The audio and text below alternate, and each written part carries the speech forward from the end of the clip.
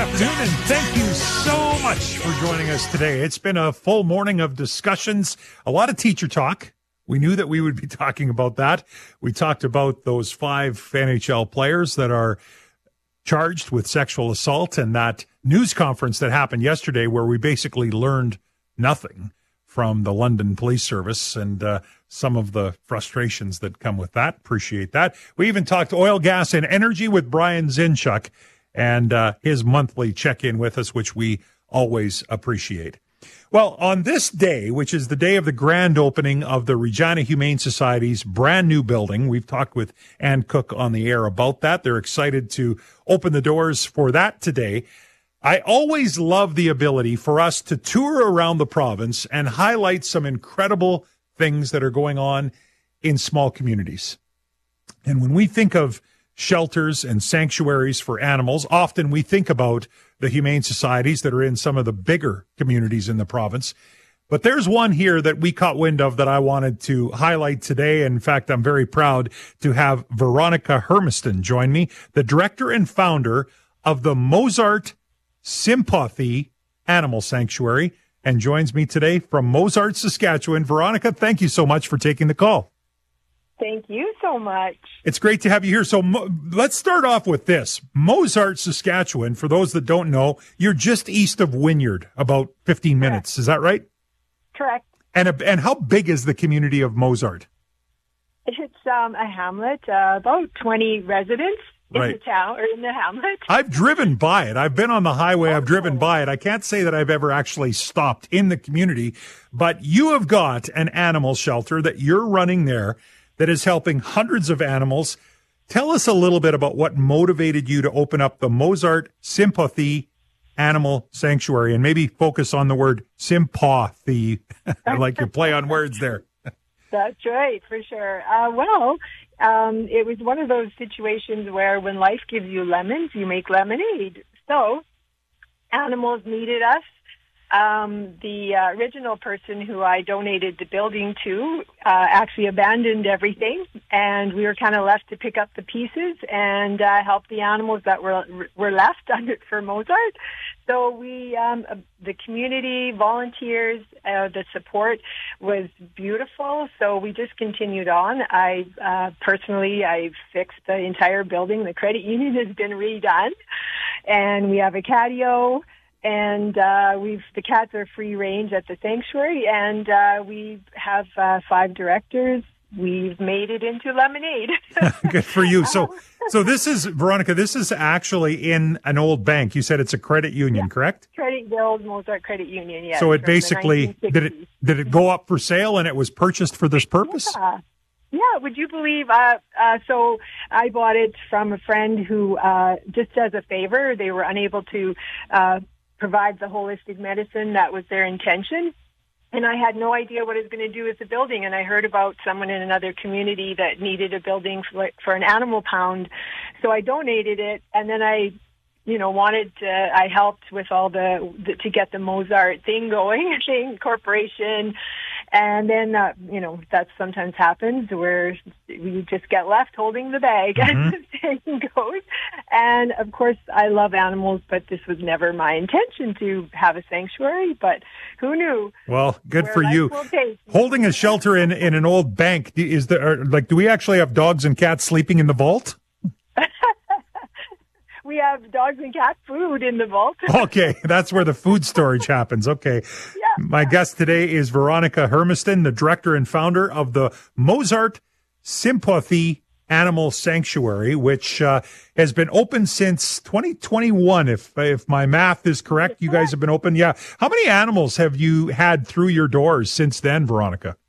Well, I think you should sit down for this. In 2023, we have had over 1,100 animals go through our doors, or I have connections with 4 other rescues that are very reputable, and we work together, and that's just in 2023.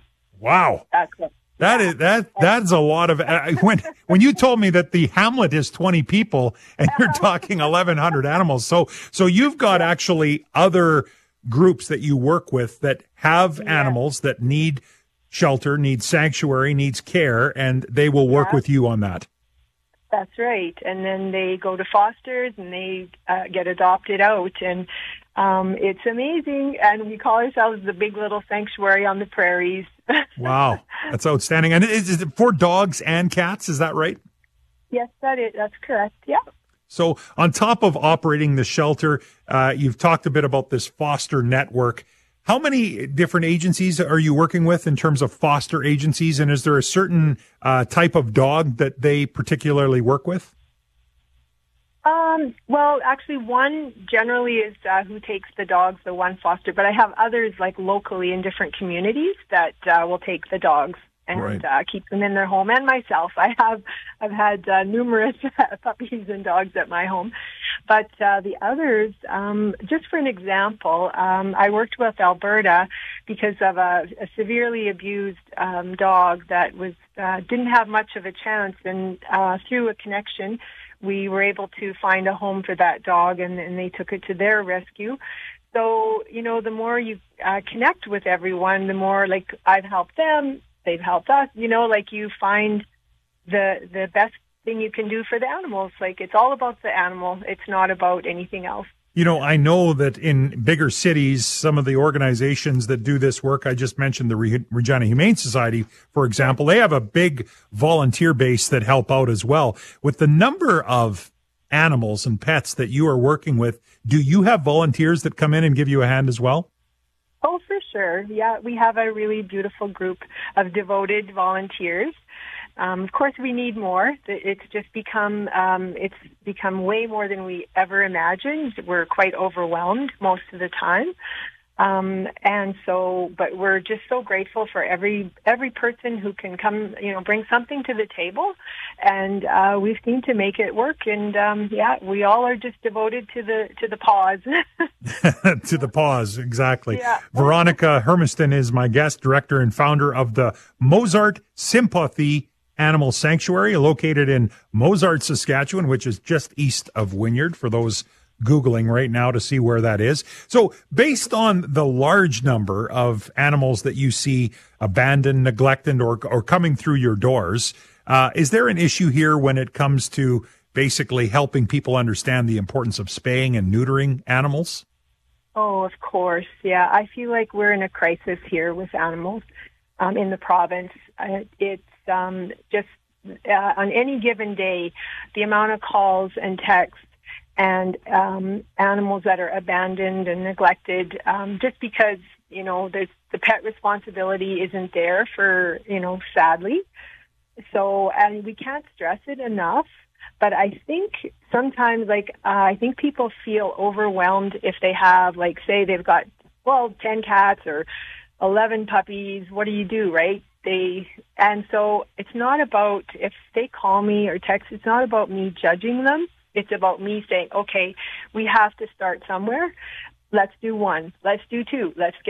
I know someone who can help. I have a sponsor who might pay for you. Right. And we have to work together. I think that makes sense, I hope. For sure. So speaking of help, if there's people listening, there's going to be a lot of people, I think, will drive people to you, whether it's a website or maybe even coming right to your shelter so that they can meet and see some of the animals. If people want to help out, give a donation, become a foster, any of those things, how can they do that, Veronica? You can contact our email, mozartsympawthy@outlook.com, or my text, and all the information's on Facebook. We almost have our website ready, so that'll be another avenue. And then, it's basically texting me or calling and emailing me, and then we get back to you as soon as possible. Well, this is great stuff, Veronica. I appreciate what you're doing, and the fact that you're doing it in a very small community in our province, to me, adds to the gem that this province is. So thank you very much. Yeah, you're very welcome. I want to mention one thing. We do have a cat cafe. And so we call it the Stray Cat Cafe. If anybody, we're working on that as well. We just need help to run it a little bit more. Awesome. Good stuff. Well, your Facebook page is the place to go, I'm assuming, for all of this info. Yeah, definitely. Thanks so much, Veronica. My pleasure and privilege. Veronica Hermiston is my guest today, and Veronica, of course, the director and founder of the Mozart Sympawthy Animal Sanctuary, located in the community where 20 people live, a hamlet in Saskatchewan named Mozart. Have you been there? Just east of Wynyard. I've driven by it, but I've never actually stopped in, but now you've got a reason to. If you're on that highway, you're going through the Quill Lake area past Wynyard, and you want to stop in at the Animal Sanctuary, or maybe just go onto the Facebook page and check it out and ways that you can help as well. But always love and appreciate those little gems, those stories that are happening in our province, often go unannounced, undetected. So good job to Brittany for digging this one up and giving us a chance to chat with Veronica on the show today. You're listening to 980 CJME and 650 CKOM. Well, you know, it doesn't matter that we don't talk about the teachers nonstop on the show. You do. You still are texting in your thoughts when it comes to classroom complexity and some of the, I would call it, I guess, strike action, job action that we're seeing. Tomorrow, rotating strikes continue in the province.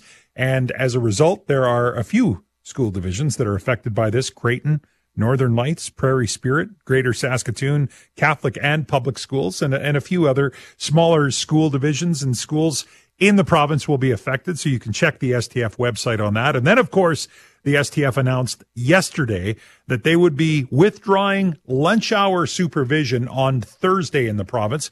And that's really what has, I think, sparked this conversation.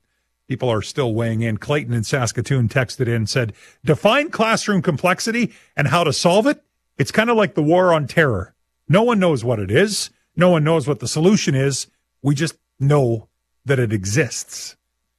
It's an interesting comparison. Dave in Saskatoon texted in as well saying 4 points. Number one, if the strike is long enough and people can't find or afford childcare, guarantee it will put pressure on the government to settle. Number two, the government will never go to arbitration because it will favor the teachers. Number three, class complexity costs money, and if the government will not commit money for more teachers and EAs, then it doesn't matter what the school boards want to do because there is no money to do it.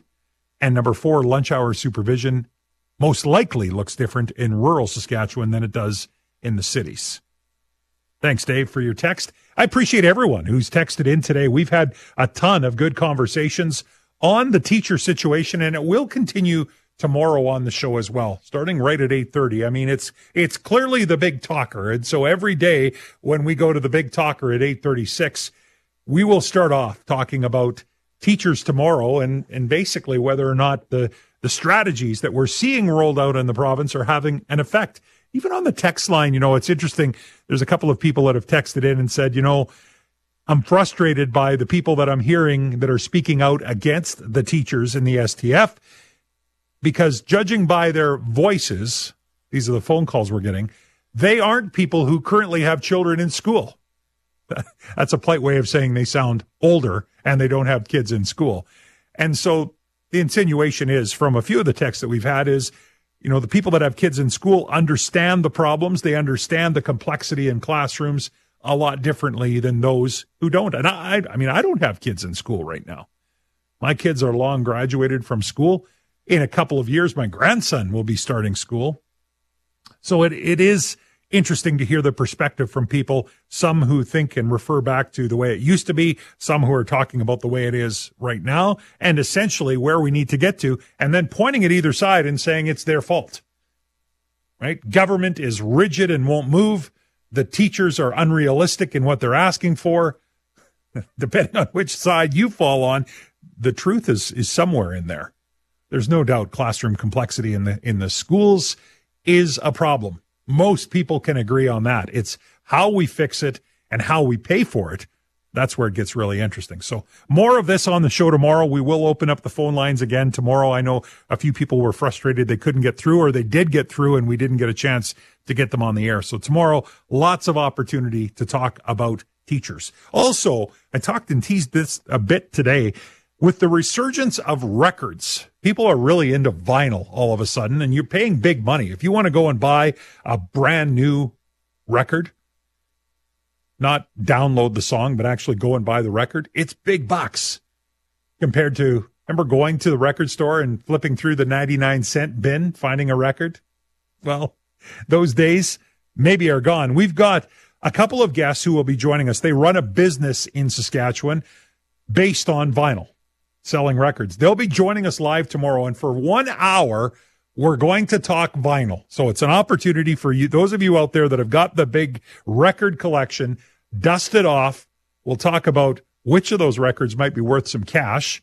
We'll talk about what this resurgence has meant for the industry, where the best place to buy records is right now, record player. All of that will be part of our discussion tomorrow on the show starting at 10 o'clock. And then at 11, Saskatchewan's smartest radio listener, every Wednesday giving you a chance to prove that it's you. Is it you? We'll find out tomorrow right here on 980 CJME and 650 CK.